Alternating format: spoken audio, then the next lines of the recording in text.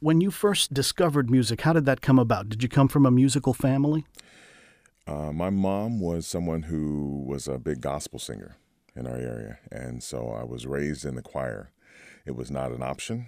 It was a mandatory thing that you were in the choir because she led choirs, and all of my brothers and sisters at some point were in the choir. I'm the youngest of five. Um, but that sort of is my background in music. I did have a little bit of piano for a few years until I got old enough to say no, or until I sort of decided I didn't want to do it, and that was still in elementary school. And junior high school, I started playing the saxophone in seventh grade, and did that for two and a half, I guess, or so 3 years. And in ninth grade, I had this exposure to was it NPR? But they had the playing Chicago Symphony, had the Mozart bassoon concerto was there, and I got a chance to see this weird looking instrument with all this wood and all these keys and this unique sound, and immediately knew I wanted to at least try it. It took a while to convince a band director to allow me to play it, but it sort of eventually happened, and things took off fairly quickly, actually. That I started the end of my ninth grade year, and by the next summer, I was on tour with a group to the British Isles, playing. I was in British Isles for pretty much a whole summer, so with a touring band and choir. Now, where was this, where that this was all happening? This happened in Michigan. I'm from a small town, Ypsilanti, Michigan, right outside of, right next to Ann Arbor, Michigan, where University of Michigan is. So the choirs your mother was leading, were they church choirs? You said gospel music? Yes, pretty much gospel music, church choirs, and more sort of, I guess, sort of charismatic type of churches, which she had a very unique style. I lost my mom when I was fairly young, but she was very, very well known, and part of her style was she was just whatever she did with a lot of passion, and she was very well known for that. Was there any kind of transition necessary for you to go from that background in church music to the world of classical music and studying classical music? Yes, quite a bit, actually. Well, as I mentioned, my mom passed, and I went to go live with my brother and his wife. And that was in a different part of Michigan. That's actually where Ypsilanti, where they were. From there, it was pretty much the band director knew that he didn't know much about bassoon, as many wise band directors understand their limitations. And so they said, well, you should find a teacher.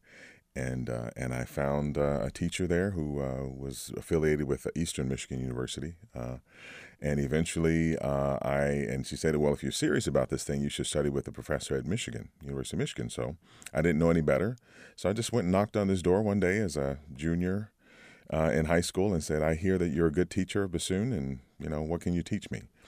And he was a bit taken back by that. He didn't, but he understood what it was, and he invited me in, and I said, oh yeah, by the way, I have solo competition this weekend.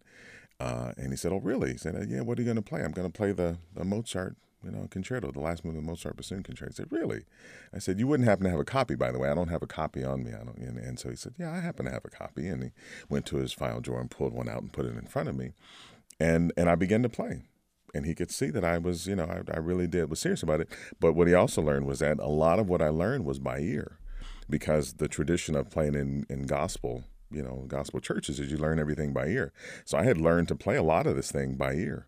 It wasn't until I had the music in front of me that I sort of simulated that. So it took me a long time to really work out the idea of playing the music that is in front of me, which is a big part of my job as a classical musician, is that you have to have that ability to read exactly what's on the page, and not just sort of what your ears are there. But it is a wonderful tool to have your ears open and ready to be flexible as any gospel or jazz musician would be.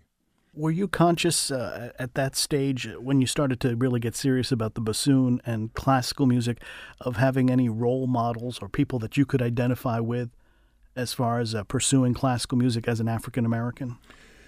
I can't say that I had any immediate role models in terms of bassoon.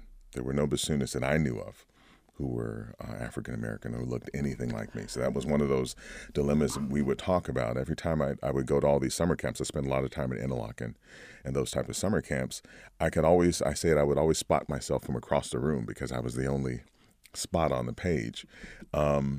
But it also afforded me another opportunity, which is the, I guess, skill, but more importantly, the ability to learn from all different types of people, which I think is important for any musician, but especially an African American musician. It's important that you know and understand, can get along, and can communicate with people from different backgrounds. And again, it's part of the world we live in. We live in a diverse world, and you should know how to get along with a number of different types of people. So it's something I enjoy. Tell us a little bit about your professional trajectory. How did it come to pass that you wound up here in Charlotte? I started my undergrad degree at University of Michigan, and I spent some time there. And I also subsequently spent some time at another university for a short period. Started a master's at a different university, but eventually ended up at Rice University in Houston, Texas, and had a wonderful teacher there that sort of supplemented what the work I had done with Mr. Cooper at University of Michigan. Very different styles. Even in the bassoon world, as small as you may think it is, there are all different types of camps about things that are only important to bassoonists. But nonetheless, they come from very different camps in terms of, there's this whole thing about flicking. I won't get into the details of that. But there are those who do, and there are those who oppose to it. The short of it was I had to make that transition at some point from one school, one camp to another camp. And it really was another one of those life-changing experiences where you learn that there's all different types of great musicians out there, and they all do it in their own unique style, but they all have something to offer.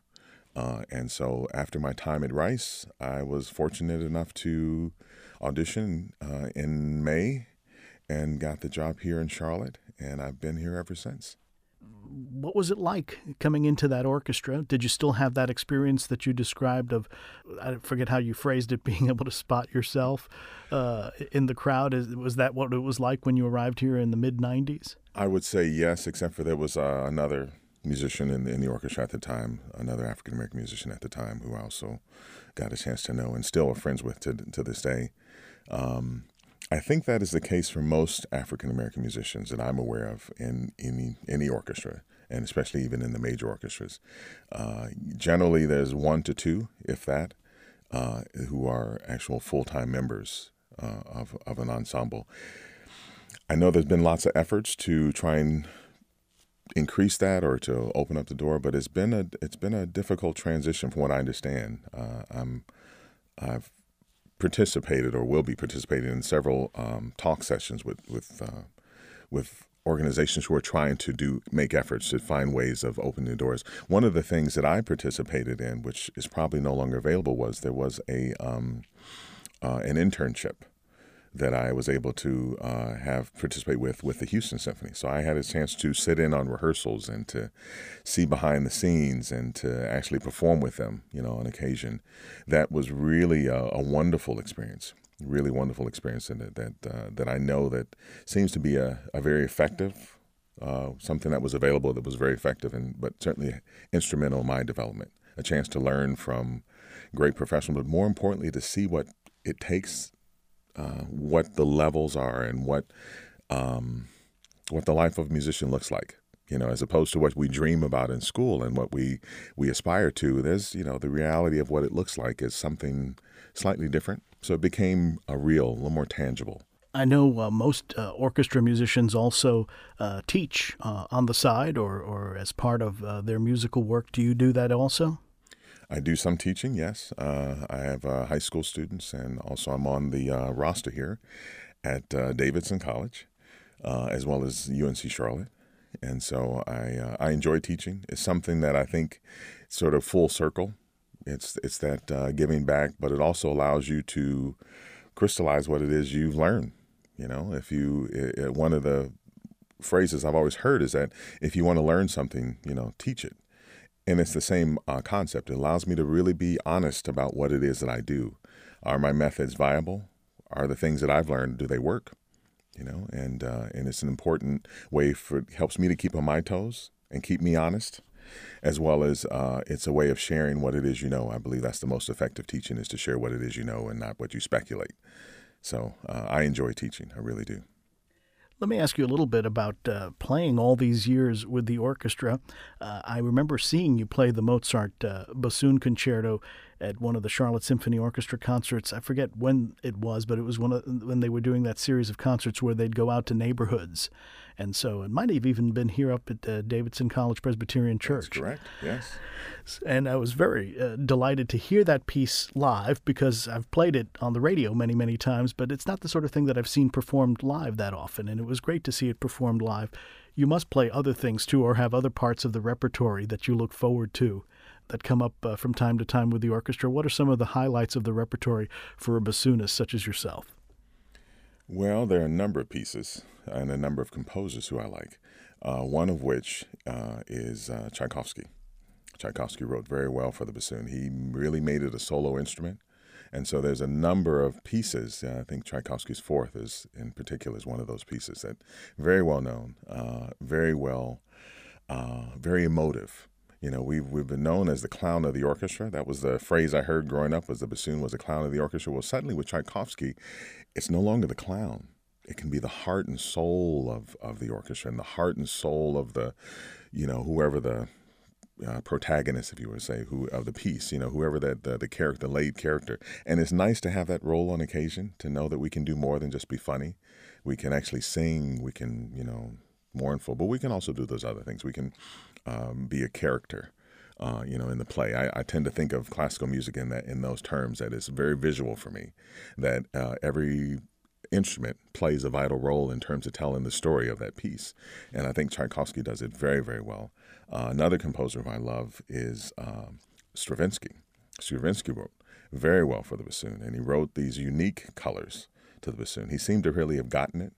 As I understand, he really enjoyed and trusted the sound of the winds in a way that many other composers didn't. So I really love Stravinsky, in particular. His Pulcinella Suite is a favorite of mine. I've always loved that piece. And I think the other composer that I have to mention, of course, is Mozart. Not only the concerto, but in his symphony work, the bassoon has a unique voice there. It has a prominent voice, and we have a unique role there. We transition from being more, I guess, more accompanimental and sort of accompanying the strings and the basses, which is, historically what we did in the Baroque, but also to having a solo voice as well. So I love that transition that he gives you.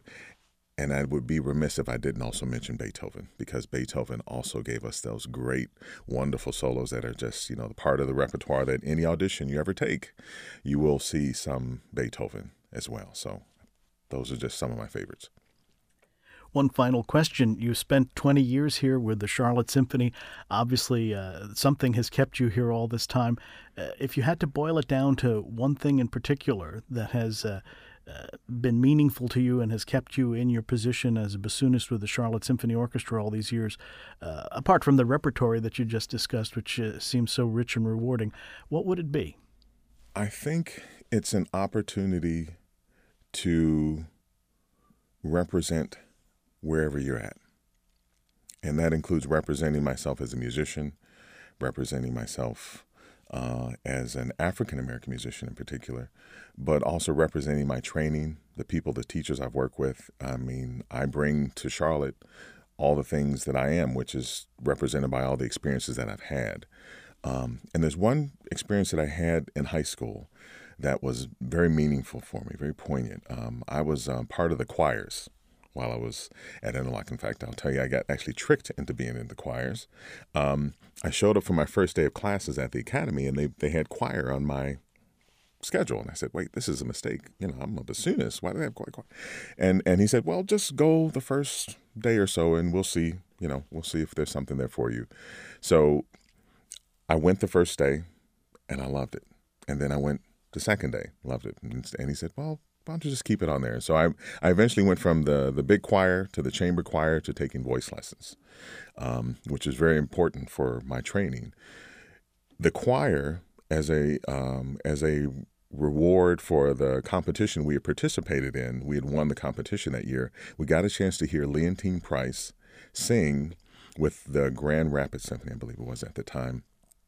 And it was just one of those another life-changing moment, seeing this great artist perform this repertoire. And at first I had heard all these stories about her and knew a little bit about her, but, heard more than anything else. And I saw this woman come out on stage, and you had no choice but to watch her. She commanded your presence from the time she stepped on stage to the time she left stage. And she did several encores, and this glorious voice, this glorious stage presence, happened before me. So we also, as a gift, we got a chance to go backstage and meet her. And so when I met her, what was the interesting thing was she had laryngitis. So she could barely speak, but yet she sung all these amazing arias, which was just such a tribute to her professionalism, but her training and her technique that she's still able to do that. But in meeting her, she said, I told her who I was, and I was at the school, and I was a bassoonist. And in her wonderful sort of southern drawl, she said, "Oh, a performer. Hurry up. We need you. We need you out here." And so that was one of those moments that I recognized that as an African American musician, I have something to offer, but I have something very unique in what it is that I represent for the industry, but also from my background. Just as she represented a woman from Jackson, Mississippi, I represent a young man from Ypsilanti, Michigan. And so that's an important thing to add to the diversity that Charlotte has and all the people who invest their lives into this community. So I really think that's what's sort of kept me here all these years, is recognizing that I offer something very unique and I bring something unique to Charlotte. And Charlotte continues to teach me as well along the way. That's wonderful. Well, Joshua Hood, bassoonist with the Charlotte Symphony Orchestra, I want to thank you for your time and your eloquence. Thank you. Thank you. It's really been my pleasure.